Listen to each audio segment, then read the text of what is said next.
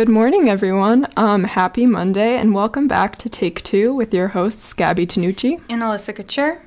If you're tuning in for the first time, basically what we do is watch one movie each week and come on air to discuss it for an hour. We're here every Monday from 11 a.m. to 12 p.m. on WSIN 1590 AM or on the TuneIn app. And don't forget to check us out on Instagram at WSIN Take Two so that you don't miss any new and exciting updates. So just a little bit about ourselves. I'm Alyssa Couture. I'm a sophomore here at Southern. I'm a communications major, and I'm doing this because I love movies, and it's even better to discuss them with friends. I agree. I'm Gabi. I'm an English major at Southern, and I just really like watching movies and overanalyzing things all the time. So this is a great way for me to do it. Mm-hmm.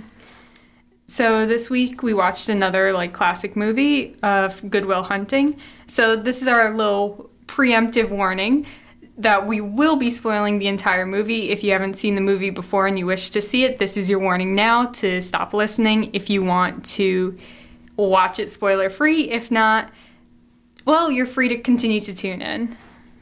Very true. And if you do tune out, I would recommend going and watching it. Yeah. That's the only acceptable reason. All right, so we like to start each show by giving you a brief description of the movie, which I usually just get from Wikipedia, very reliable source. So Good Will Hunting is a 1997 American drama film that follows 20-year-old South Boston janitor Will Hunting, an unrecognized genius who, as part of a deferred prosecution agreement after assaulting a police officer, becomes a client of a therapist and studies advanced mathematics with a renowned professor. Through his therapy sessions, Will reevaluates his relationships with his best friend, his girlfriend, and himself, facing the significant task of confronting his past and thinking about his future. And ironically enough, Matt Damon started writing the film as a final assignment for a playwriting class he was taking at Harvard University, which his character in the film is very opposed to higher education, I would say, at first. And instead of writing a one-act play, Damon submitted a 40-page script. Speaking as someone who has taken a script writing class before, if I submitted a 40-page script instead of what was required of me, I would have been severely marked down. I'm just throwing that out there. I don't know. I mean, it is impressive he wrote a 40-page script instead of a one-act play. He may have been marked down a bit for it, though. Right. I guess it's a bold move, then. Yeah. I guess he was hoping on it being either so good they'd be like, okay, we'll pretend this is in the criteria and just grade you accordingly. Yeah. I mean, I guess it was, because it did do pretty well when the movie released. I mean, yeah, I will give him that. I'm always surprised that Matt Damon went to Harvard. Me too. I just don't like Matt Damon. I feel like I should say that and get that out of the way before we go any further in this I mean, show. For why? I don't know. I can't really explain why I don't like Matt Damon. I think he's decent enough with what I know. He has a very punchable face. I can't explain it other than that. Something about him fills me with rage. So I will say I have seen Good Will Hunting before. The first time I saw it, I refused to interpret it correctly. So the second time I watched it, I was less angry at Matt Damon's character, and I actually comprehended it. That's fair. I could see how... I can see your point of view.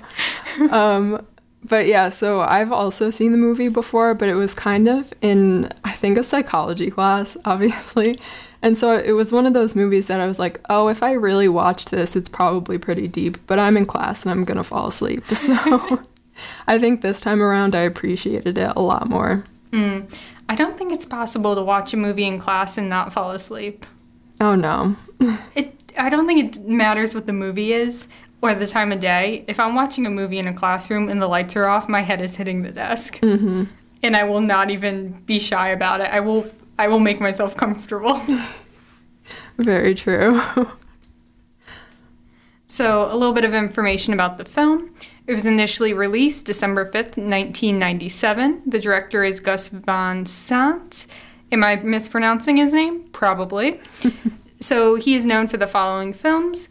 Mala Noche, which was released in 1985. Drugstore Cowboy, which was released in 1989. My Own Private Idaho, 1991. To Die For, 1995. Good Will Hunting, 1997. Elephant, 2013. And Milk, 2008. So he's definitely a prolific director. He has I'd say most people listening in would be like, I've heard of 2 of those. And you know what? I'm in the same boat. But he typically deals with marginalized communities. Since he is a gay man, he typically has movies depicting that. So according to Wikipedia, he is considered one of the most prominent auteurs. Yes, I had to do the little parentheses because I cannot pronounce the word otherwise, of the new queer cinema movement. So Good Will Hunting was considered his most mainstream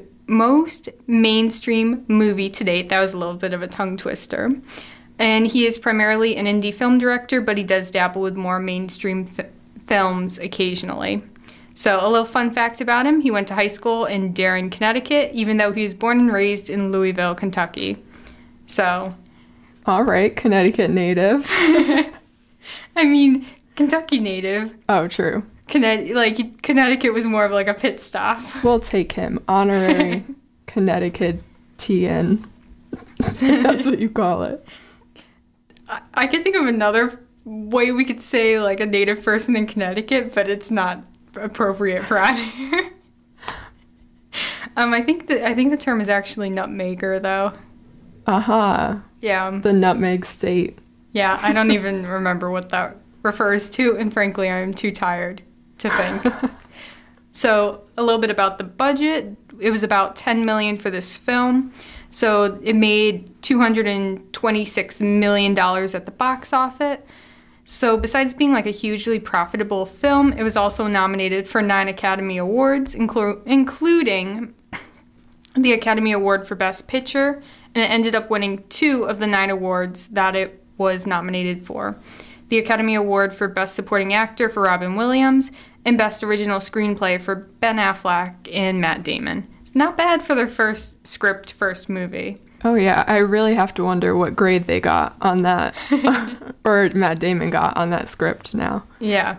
So the screenwriters were obviously Matt Damon and Ben Affleck. So they're both primarily known for their acting. So I'm going to give you a quick rundown of, I guess, Matt Damon's acting history, because after thorough research, I didn't really see anything else he's written. Mm. This was more of a fluke that did very well. Perhaps. So Matt Damon, some of the movies he's acted in were The Martian, 2015, Manchester by the Sea, 2016, and he starred as Jason Bourne in the Bourne franchise from 2002 to 2016, and he was a con man in the Ocean's trilogy from 2001 to 2007, along with many, many more films. He's received numerous awards and nominations, and he's considered to be, and I quote, one of the highest grossing actors of all time, and his films have collectively earned over $3.12 billion in the North American box office. Billion with a B, not million.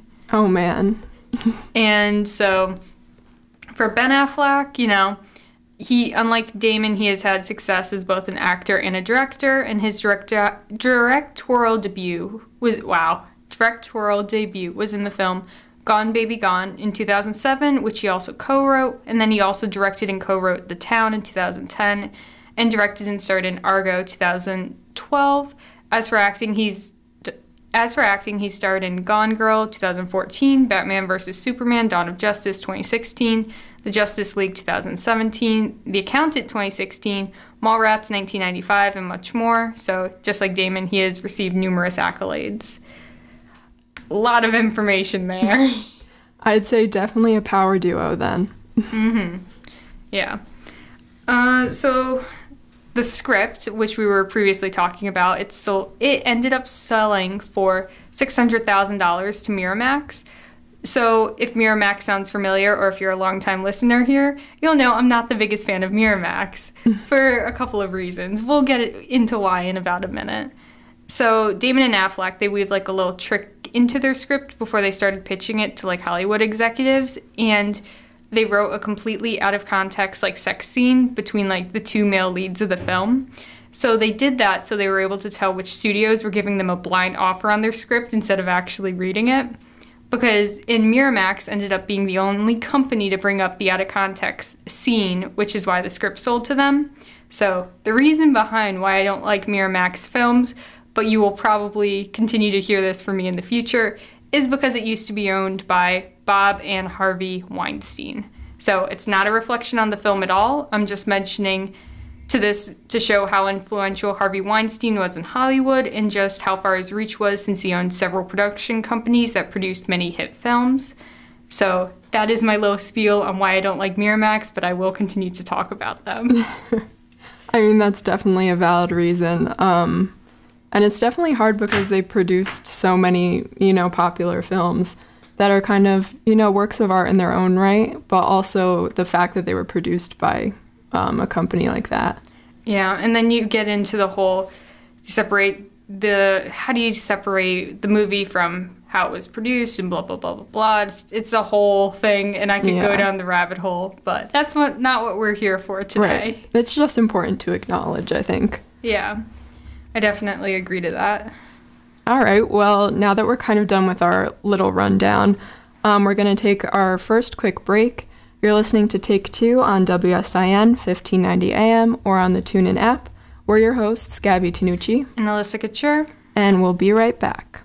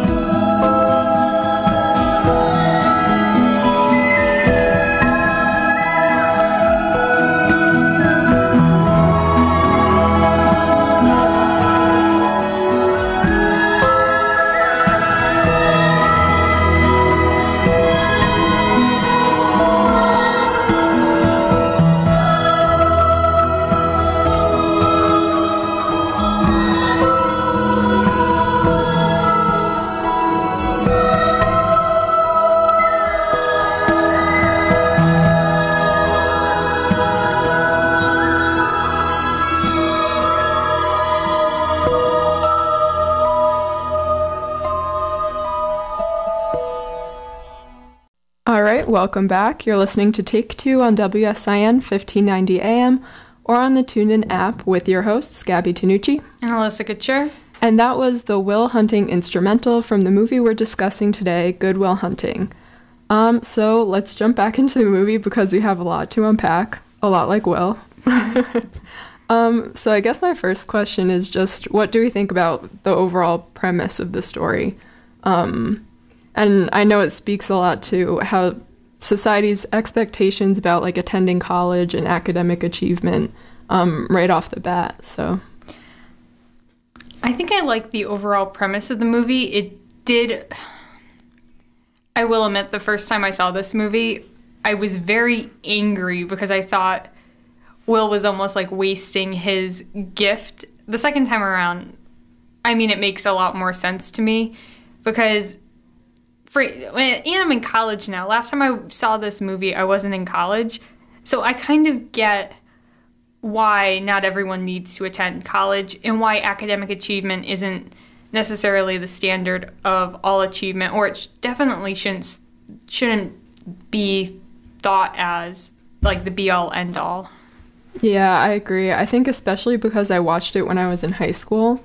I think it was my junior year, which is really when you start to like look at colleges. I was like, no, why is he doing that? Like, I wish that I had that talent. But I think, you know, in the context of his character and like personal struggles, it makes sense. And I think a lot of the movie tries to kind of like deconstruct that expectation and kind of figure out what the root of it is. I would say that definitely makes sense. And when you think about it, like, Will doesn't owe society anything. It hasn't exactly helped him in any way, shape, or form. So why... This is more of like my personal opinion, but if I was gifted like he was, now being a couple years older than I was when I first saw this movie, I wouldn't go into academia if I was that smart. I wouldn't. Yeah. I would stay very far away from it. I wouldn't waste my time with it personally. But so I definitely get where he's coming from. I do think he could do a lot of good if he decided to. But ultimately, he doesn't owe anyone or the world anything. Right. He could... Sorry, you go. I was just going to say that I think, like, he does a lot of learning that, you know, is for his own enjoyment and because he likes it. And I think a lot of the other characters kind of just are looking for a degree and the status that college can offer them. Yeah. I almost feel like when you're dedicating all this time to like a degree or just getting a piece of paper, you almost like lose the joy that you had for the subject to begin with. Right. Because it's not something it's like if, say, your homework was to watch a movie, you're like, well, I don't want to watch a movie, even though you would watch like 3 movies by yourself if no one told you to. So I don't know if that has anything to do with this. I was just following a train of thought. No, I think it makes sense. It's like once you're told to do something, it's more off-putting, I feel like, than if you choose it of your own free will, ironically. Yeah. Wow, who would have thunk? Yeah. But I guess you could kind of say that about Will and therapy, or Will and just his chance at getting a higher education with Professor Lambeau, because those were both things he didn't necessarily want to do, but he kind of got forced into doing. And along the way, he did find some enjoyment in talking to Robin Williams, who plays Sean. But he didn't really ever seem to be interested in... I mean, for the math, he would... In one of the scenes, he even says that it's like child's play for him. So, although he did enjoy parts of it, even though he was kind of forced to do it, it doesn't mean he necessarily enjoyed it. Right. I think there's this one quote that I really liked when he was kind of having that like battle of the wits with the blonde-haired guy at the bar. He says, "You dropped $150,000 on what you could have gotten for $1.50 in late charges at the public library." And the other guy says, "Yeah, but I will have a degree." And Will says, "Maybe, but at least I won't be unoriginal." Which, you know, is kind of ironic for his character to say, which we'll probably get into later. But I think it's also kind of just very representative of his attitude towards learning. In that, you know, he does it kind of for himself. Yeah. And he's 100% right. Like, there's nothing wrong with paying for Audible, but you could get a lot of that stuff for free as an audiobook from your local library. Just a little throwing it out there. Support local libraries. That's what this whole show is about. Oh, 100%. But no, it is true.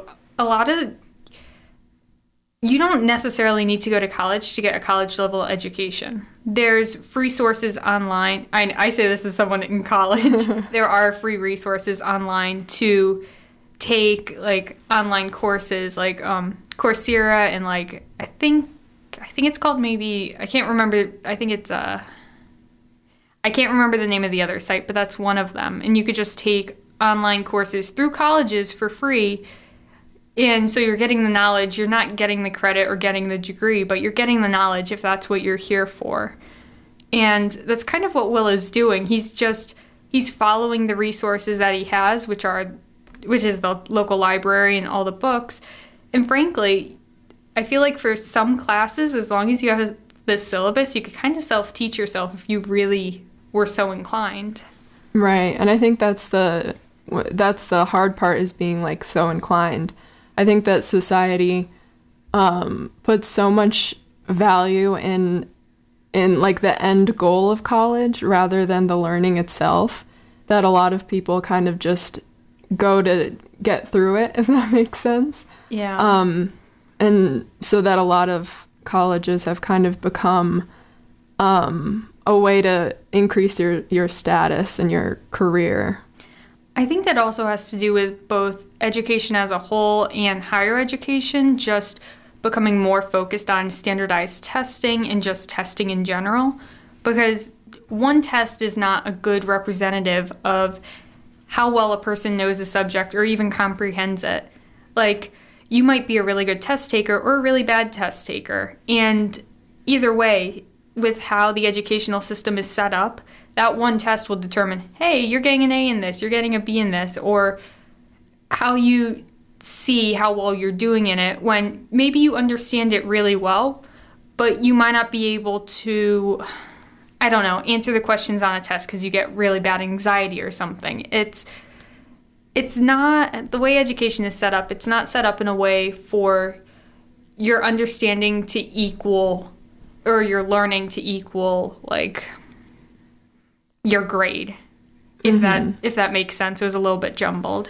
No, I think that totally makes sense. And I think what that reminded me of a lot was Will's scene at the very beginning. I thought it was an interesting shot where he's doing the math equations on the mirror, and so they're kind of going over his face.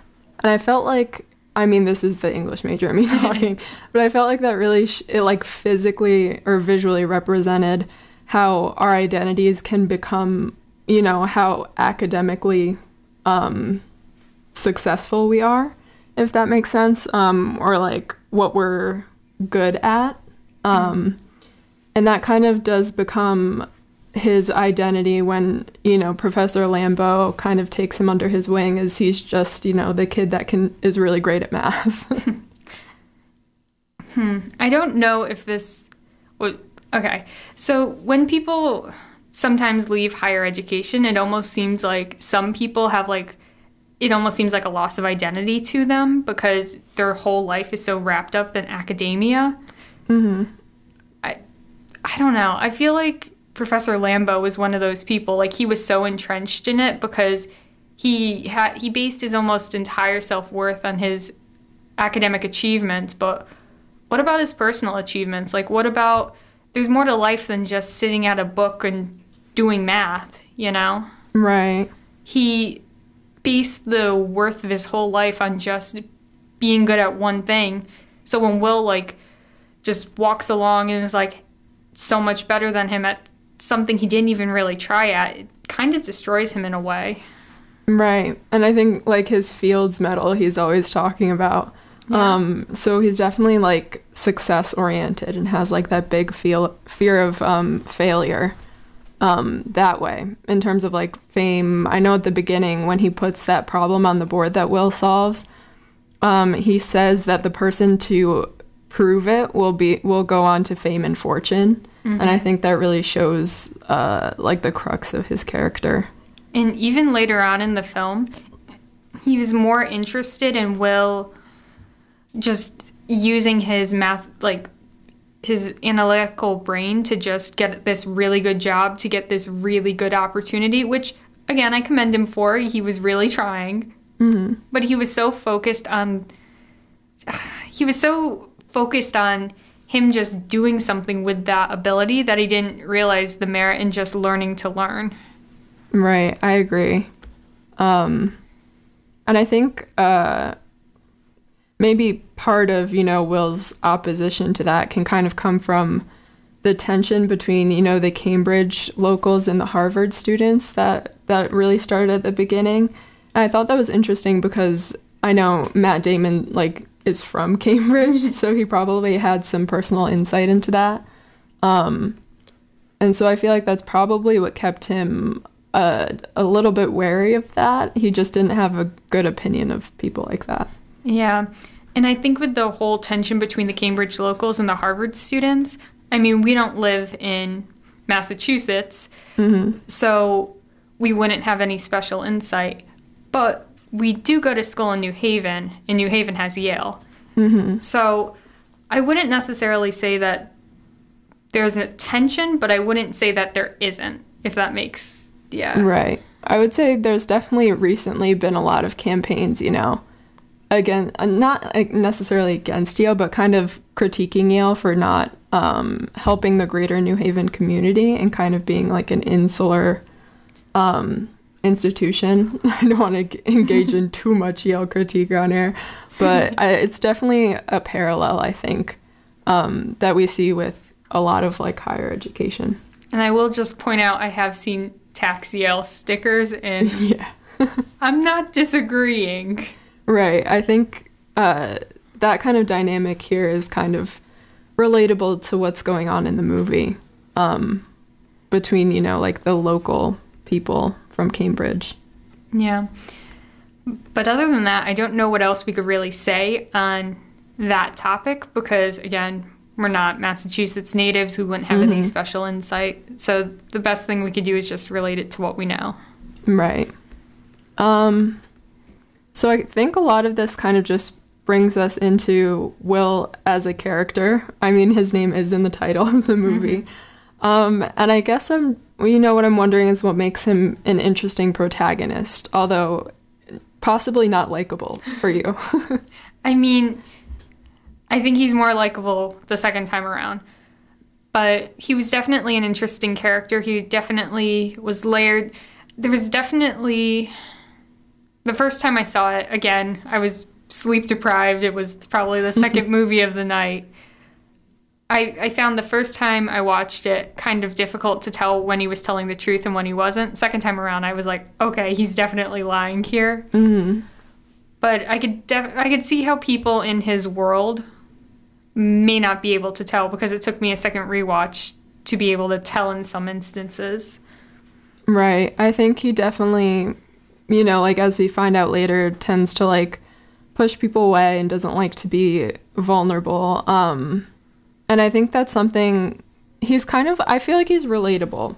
Even if he's not always likable, there are certain things about him that I think we can all relate to. A fear of vulnerability, a kind of not self-loathing, but kind of, self-critique, and kind of just the fear of not being accepted by others is a lot that I think a lot of people understand, even if you don't necessarily like the character himself.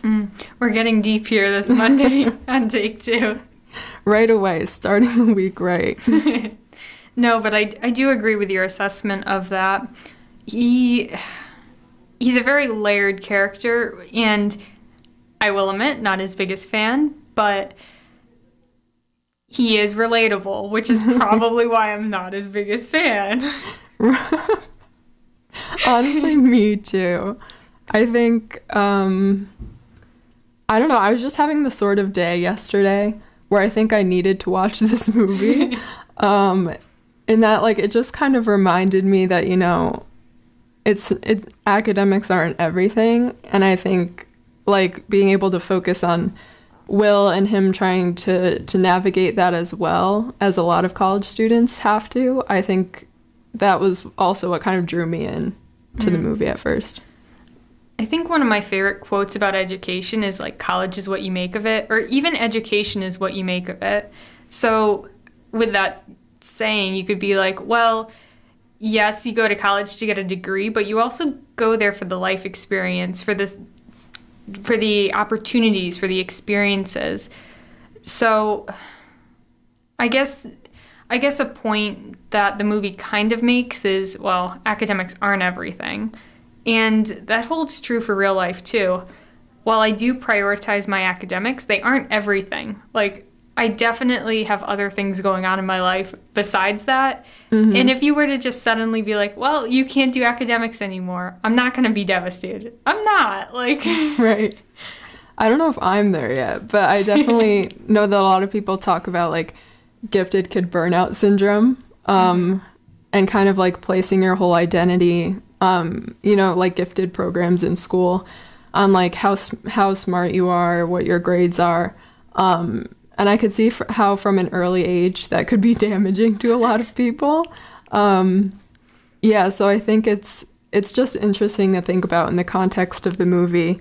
And, Will's own reaction, because I think he sees academics not really in the way you do, that it's, like, can also be about learning and also experience. I think he solely sees it as, like, this upper class thing where you're working to get a degree to be academically great or famous, and not really to have a new experience. Yeah. To kind of, like, loop back to, like, the gifted kid burnout thing, I don't think I've ever experienced that, and I don't think I will, because I don't think I care that much. I wish I didn't, but enrichment in 5th grade really threw me for a loop, even if all we did was make Rube Goldberg machines. Those are the best, though. They were. I used to try to make something... Okay, so you know how little kids like to make forts and just, like, all sorts of stuff around the house? So I would try to make those, and we had string, right? So I would try to make, like, a Rube Goldberg machine that kind of, went down the stairs, went around a circle. Never worked. Made a mess of the whole house, but... But you tried. I tried. Did I? Sort of. You had the interest in learning. Yeah. And that's important. I think I more had the interest in, like, making a mess, but... Yeah. I guess just to go into a little bit more about Will, like, his relationship with his friends, I think also shows how he doesn't really want to go into academics. I noticed a lot of the time when they would start to talk about how smart Will is, it wasn't really compatible with, how tough he was or whatever, and those kind of values. I really liked that they did, support him and towards the end, but I think in the beginning it was something that Will was kind of sensitive about because it didn't fit in with his group or his neighborhood. The dynamic between Will and his friends, I would say, is one of those things I could kind of relate to, because all of his friends are childhood friends. They pick each other up from their houses. They bicker like they've been friends forever. They tease each other. They mock each other. It's, I don't know how else. They're dynamic. They're friends, but they're also family. So, right. I could understand why Will wouldn't want to go anywhere, because he feels like his whole life is there. And to be fair, he's never left Boston. His whole life is there. His friends are his world. His friends are quite literally his world, because he's an orphan. He doesn't have family. Mm-hmm. So I could see why his friend Chucky being like, I want you to just leave one day. Just all right, like, leave. Don't say anything, just go. Mm-hmm. To be almost the thing that gives Will the approval to be like, okay, I have a way out. Because to him, he knew it was bad. Like, his living situation, his everything. But to him, it wasn't bad because he still had, like, people that he loved by his side, although he would never admit it. Right. Because his friends were family, and I think the best example of that was when his friends saved up and they got him a really rusted car, and they fixed it up themselves because they wanted to give him a chance at getting out. Right. I thought that was, like, a really sweet gesture because it had that, kind of nuance underneath it. Like, well, we're giving you permission to, like, Yeah. to go and kind of giving you that little push out of the nest. It gave him, like, that approval he needed. Like, he wasn't leaving them behind. It's like, no, we want you to go. Like, they're like, we're going to be stuck here, but you shouldn't be. Right. I think, what does Chucky tell? He's like, if you're still here in 20 years, I'm going to kill you. Yeah. Which is something, just kind of shows, like, how they talk to each other also. But, yeah, this movie is a lot about relationships and different kinds of relationships and how that kind of enriches our lives. So I think that's definitely important to talk about and something we can get into after this break. So, you're listening to Take Two on WSIN 1590 AM or on the TuneIn app. We're your hosts, Gabi Tanucci And Alyssa Couture. And we'll be right back.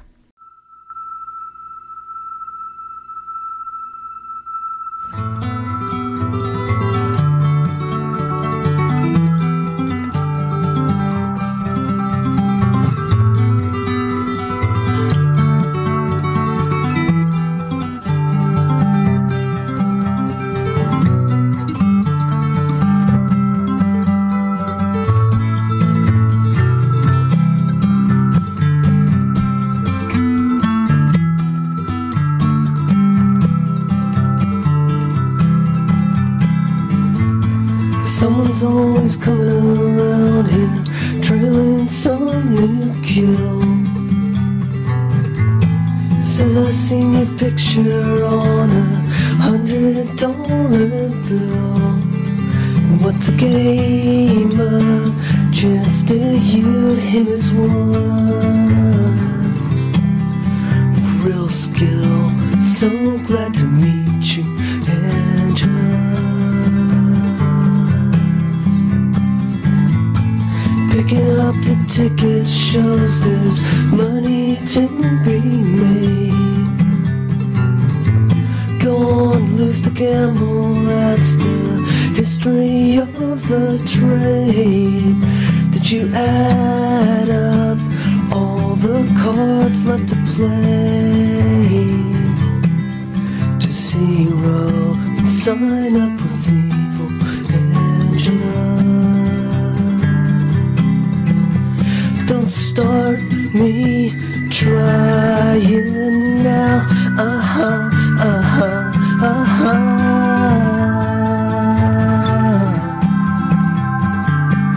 Cause I'm all over it, Angela.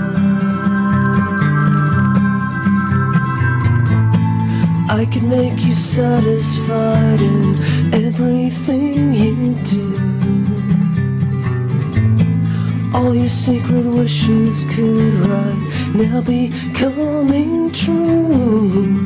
Be forever with my poison arms around you. No one's gonna fool around with us. No one's gonna fool around with us. So glad to meet you, Angela.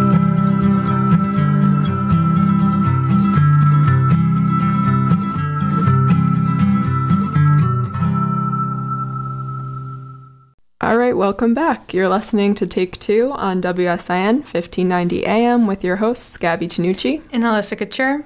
And that was Angela's by Elliott Smith from the movie we're discussing today, Good Will Hunting. So before we took our break, we were kind of talking about relationships and how they were an important theme throughout the movie. So I kind of wanted to talk more. We started to talk about it a little bit, but the differences between Professor Lambeau and Dr. Sean McGuire in relationship to Will, because while they knew each other, they were both college roommates, they also had very different perspectives and very different relationships with Will that I think shaped the movie. Yeah, they had very different approaches to getting to know him and to help him. I mean, obviously they have very different jobs, they're very different personalities, and even their approach to life is very different. They took... I don't want to keep saying different, but my brain's a little fried, so I'm going to keep saying they have just different approaches to life. And that just shows in their approach to him. Like Professor Lambeau, he was very on the surface, very goal-oriented, he was very set on his ways and how he wanted to help Will, and he wasn't necessarily willing to change his approach, even if it wasn't working.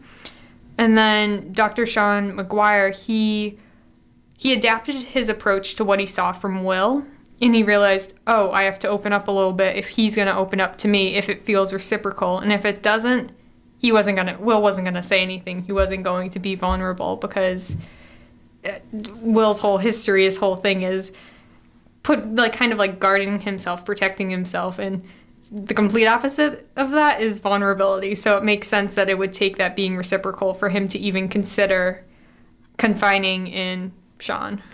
Right, I agree. And I think just they had so much more in common, Sean and Will, in terms of both being from South Boston. So they kind of had the same, they really both loved baseball. So they kind of had those connections working for them. And I think you're absolutely right about, like, vulnerability. I think the first time they meet, they're really, like, Sean is really shaken by by how rude Will is to him. But I think they show that scene of him kind of just sitting for a really long time and thinking about it. And I think he realizes, that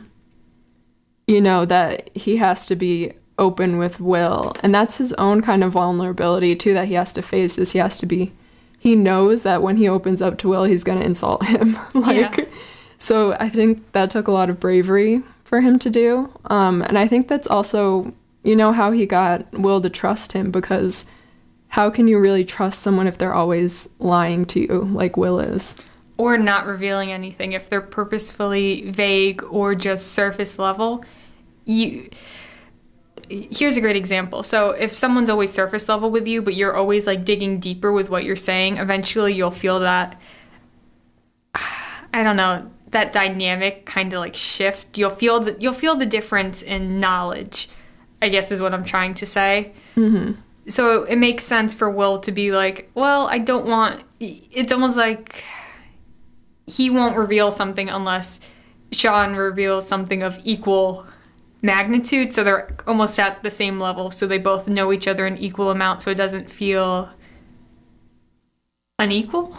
Right. I think that makes sense because, even though Professor Lambeau is kind of like, has taken him under his wing and acknowledged Will, I don't think he's being seen in a personal way, as he is with Sean. He's being seen as more of, like, as a prodigy than as a person. Right. And I think with Sean, they're kind of, they have, like, a mutual respect that develops, that's really important to any relationship. I think this is sort of like an interesting thing to point out. When Professor Lambeau and Sean are arguing later in the film and Will happens to overhear it, one of the things that Professor Lambeau says is that Sean's always been smarter than him. Mm-hmm. And all I could think of is Lambeau's scene with Will earlier, maybe it was earlier, maybe it was later in the film, of him, like, getting all upset because Will was like, this math is super easy, and then, like, lighting the paper on fire, and then him trying to, like, douse it out. So I could see Lambeau's relationship with Sean transferring over to Will because, again, they're very similar people. So the pitfalls that Lambeau and Sean had in their relationship shows in Lambeau and Will's relationship because ultimately they just are very different people. Yeah, for sure. I thought that was a really powerful scene and kind of dehumanizing almost. The way he kind of, like, scrambled to get the paper and blow it out was just so not dignified and out of character for him. And that made me think of, this is probably going a little bit off track, but I won't go too in depth, but the cigarettes that Will is like, because he smokes cigarettes, right? And he lights that on fire with his cigarette. Mm-hmm. And I think that's interesting because when he's in the therapy office with Sean says no cigarettes. And so I think that kind of represents him trying to appear, like, aloof and cool. And so when he's in that therapy room, he doesn't do that, if that makes sense. And when he first meets Professor Lambeau, or I guess second time technically, in prison, Lambo like lights his cigarette for him. Mm-hmm. And I don't know, there's some symbolism going on in there, but I guess what I think it mostly represents is just his being vulnerable versus when he's not being vulnerable.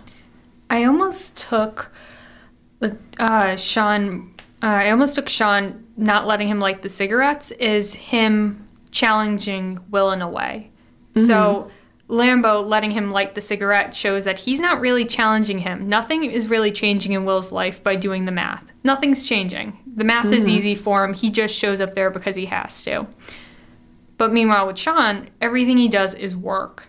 Everything. Talking to him is hard. Him actually putting in the work and trying to change something is hard. Not lighting the cigarette is hard. So Sean challenges him in a way that Professor Lambo doesn't, and I think the cigarettes kind of show the big difference between them. Yeah, I think that's a really good point. And I think it also kind of challenges Will's, like, self-destructive behaviors, you know, like pushing people away and, like, you know, smoking a cigarette is literally killing yourself slowly, if you think about it. So there's definitely some meaning to that. And especially the therapy sessions become really revealing for Will, because I think the first thing that struck me was when he analyzes the painting that Sean did, and I'm trying to find, okay, so he kind of he analyzes it, but he's saying that it's about Sean, but I think it's really just about himself. So he says, "You ever heard the saying, any port in the storm? Yeah, maybe that means you. Maybe you're in the middle of a storm, a big storm," taking out the expletives. "The sky's falling on your head. The waves are crashing over your little boat. The oars are about to snap. You just pee your pants. You're crying for the harbor, so maybe you do what you gotta do to get out." And I feel like he was saying that was about Sean, but I feel like that was really revealing of his own situation, because he's been through these foster homes. He's an orphan, and, you know, like, he's been traumatized by, you know, like, physical abuse. And so I think he kind of, his harbor is, I guess, like, his friends in his little world. So I thought that small quote was really revealing. No, I definitely agree. And I would say, man, I had a thought and it just flew out of my head. Come back to me. I need a minute. All right. I don't know. I guess just, yeah, in the same line of a therapy, it feels like, the next thing was kind of like Robin Williams' monologue at the duck pond. Really struck me. I think that was such a beautiful monologue and, like, one of my favorite parts, because he takes him outside of the room, you know, the kind of clinical setting. Yeah. And he's telling him, like, you're so book smart, but you haven't experienced anything in the real world. You've never left Boston. And so it's like a physically fitting place for him to have that conversation. Yeah, and Will, without even realizing it, he almost, whenever he meets a person, he almost creates who he thinks that they are inside his head, and then he just acts as if they are that person. So when he sees the boat painting, he just assumes that how he interprets the boat to be how Sean is, to be like how Robin Williams is. Like, he doesn't even bother to consider that he may have misinterpreted him as a person. He just believes he knows everything because he reads a lot. But it's kind of clear he hasn't experienced a lot. He hasn't been on a plane. He hasn't been out of Massachusetts. He hasn't been out of Boston. So he may have had some interesting experiences, like being arrested or the foster homes, but his experience, he has a lot of experience with, I would say, the ugliness of the world, but he hasn't had a lot of experience with people. His bubble of people that he associates with are 3 childhood friends, and he keeps bouncing around from job to job to job, and he has, like, almost like a protection. He just interprets people how he wants to interpret them. He doesn't bother to truly get to know them. He doesn't allow himself to truly be seen by others, so he's never truly known. So he's just sitting there all not angry at the world. He is kind of angry at the world because no one understands him, but he also hasn't bothered to understand anyone else. So he almost self-isolates himself with his behavior, which is part of why I could see him as using learning as like an escapism. Right. Because it's something for him to do. It's something kind of outside himself, something that, again, he's incredibly smart, so it probably also gave him an outlet to feel understood.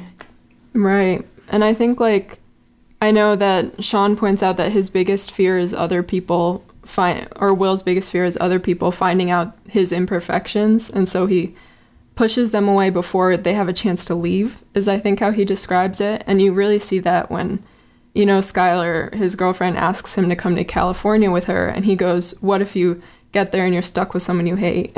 And I think that really shows his whole philosophy and seeing the most negative outcome. He's been living his life like he made like a good painting, but he refused to do an extra stroke, which could have made it a great painting, for fear of ruining a good painting. So that's a very good simile. I like it. So he was content to live his life just how it is, instead of taking the risks to make it truly meaningful or truly fulfilling. Yeah, and I think, Skylar shows a lot of that to him because, she defies the stereotype that he probably has of a Harvard student. She has this English accent and she seems very high society, but she can kind of like kick it with his friends, and she's very down to earth. And I know that Sean describes her as someone who challenges Will, because, like Will really loves her, but he's afraid that she won't love him. Yeah, and she has never... I feel like it's important to point out that Skylar, throughout the entire film, has never shown anything to make Will doubt her affection. Will's doubts are all just his insecurities, his negative self-worth, his low self-esteem. All of that is him. Like, how she feels about him is not the same as how he feels about himself. And he almost can't separate that, which again, when he like pushes her away, he's like, he didn't even want to give it a chance because he decided to break his own heart instead of letting her potentially break his. Right. I think that's definitely true. And I think, his really low self-worth is why he puts up that front of being kind of tough and aloof, because like no one should get that close to him because he just immediately assumes they won't like him, which is why I cried so much throughout this movie. But I think that one part when Sean just keeps telling him it's not your fault, these things that happened to you weren't your fault, because probably in Will's head, like the things he suffered in his past were like because he himself wasn't good, and so that scene where like he kind of breaks down when Sean's telling him that was really powerful. I think it really showed him that, like, he's worthy of love, I guess. Kind of a cliche way to put it, but... No, yeah. I definitely agree with that. Will is definitely a person who... He's a very logical person. He's like, there always must be a reason for something awful happening, for this, for that, for whatever.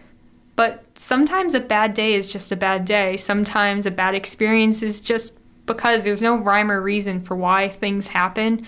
There's no plan to life. Maybe some things feel like they're more likely to happen than others, but ultimately things just happen because they happen. And I could almost see Will with his little chip on his shoulder being like, the world's out to get him, and he kind of acts like that. So no wonder the world is, quote unquote, like out to get him. If you go through every day acting like the world is going to hurt you, you're going to find something in every day to hurt you. But if you approach it with a sunnier approach, a slightly more optimistic, you might find something good in every day instead of aiming or looking for something bad. Right. I think that makes so much sense.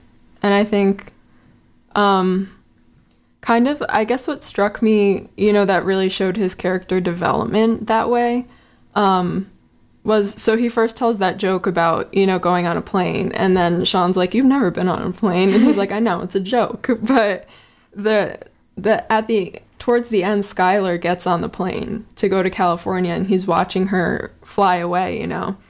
And then I feel like the plane there just really represents him taking that risk, you know, because getting in a plane is just kind of scary. You're just flying through the air somehow. I don't know how it works. And although he ends up driving, you know, to where Skylar is, I think it still, you know, represents him taking that risk, and she's a risk for him. But the plane is also kind of like him facing his fear, and him not being able to get in the plane is him not being able to face it.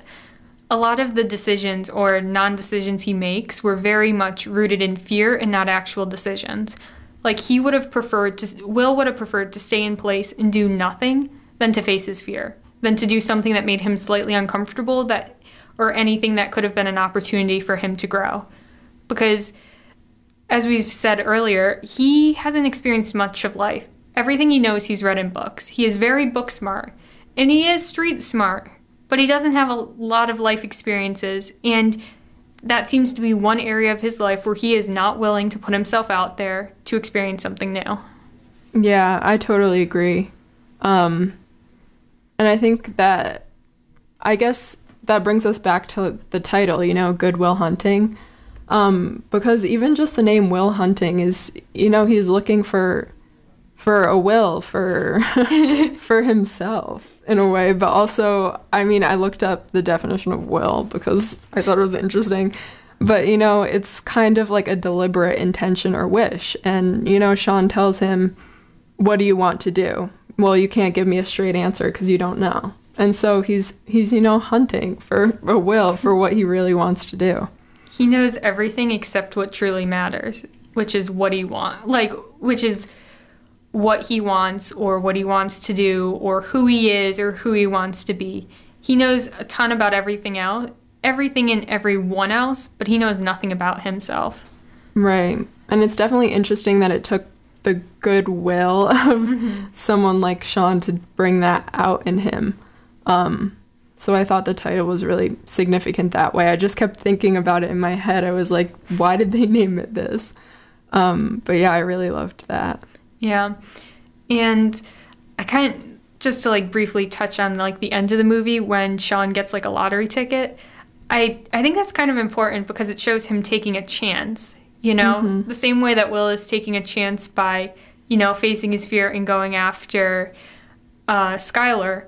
Sean's also taking a chance because he's going to try to put himself out there again. So to me, the lottery ticket represents that, yeah, maybe he'll find another true love, another soulmate or whatever. Or maybe he won't. But if he never got the ticket, he would never know. Right. And it's kind of similar to when Chucky tells Will that he's sitting on a winning lottery ticket. It's like he already has that success basically ready and waiting for him, and he just has to take it. So definitely another example of risk. Yeah, he's just not cashing his talent, or his ticket's his talent, but I also don't think he has to cash it in the way that everyone expects him to, which would be going into academia, doing all of that. When you're as smart as he is, it doesn't matter what you do as long as you do something, because it will have an impact, because you could see that far ahead. You could just think it through, you know? Yeah, I think he does eventually find his will and a way. So yeah, I guess that kind of brings us to our last short break. But stick around because we're going to be revealing what movie we're watching next week. You're listening to Take Two on WSIN 1590 AM or on the TuneIn app. We're your hosts, Gabi Tanucci and Alyssa Couture. Don't go anywhere. I'll fake it through the day with some help from Johnny Walker Red. Send the poison rain down the drain to put bad thoughts in my head. But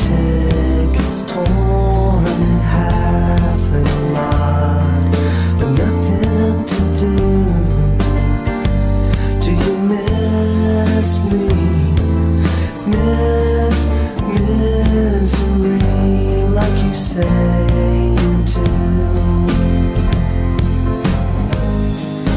Man in the park read the lines in my hand, told me I'm strong, hardly ever wrong. I said, man, you mean you had plans for both of us that involved a trip out of town to a place I seen in a magazine that you left lying around. I don't have you with me, but I keep a good attitude. Do you miss me? Miss misery, like you say you do. I know you'd rather see me gone than to see me the way that I am when I am in the life anyway. Next door, TV's flashing blue, frames on the wall. It's a comedy of errors, you see. It's about taking a fall, to vanish into oblivion. It's easy to do, and I try to be, but you know me, I come back when you want me to. Do you miss me? Miss misery, like you say you do.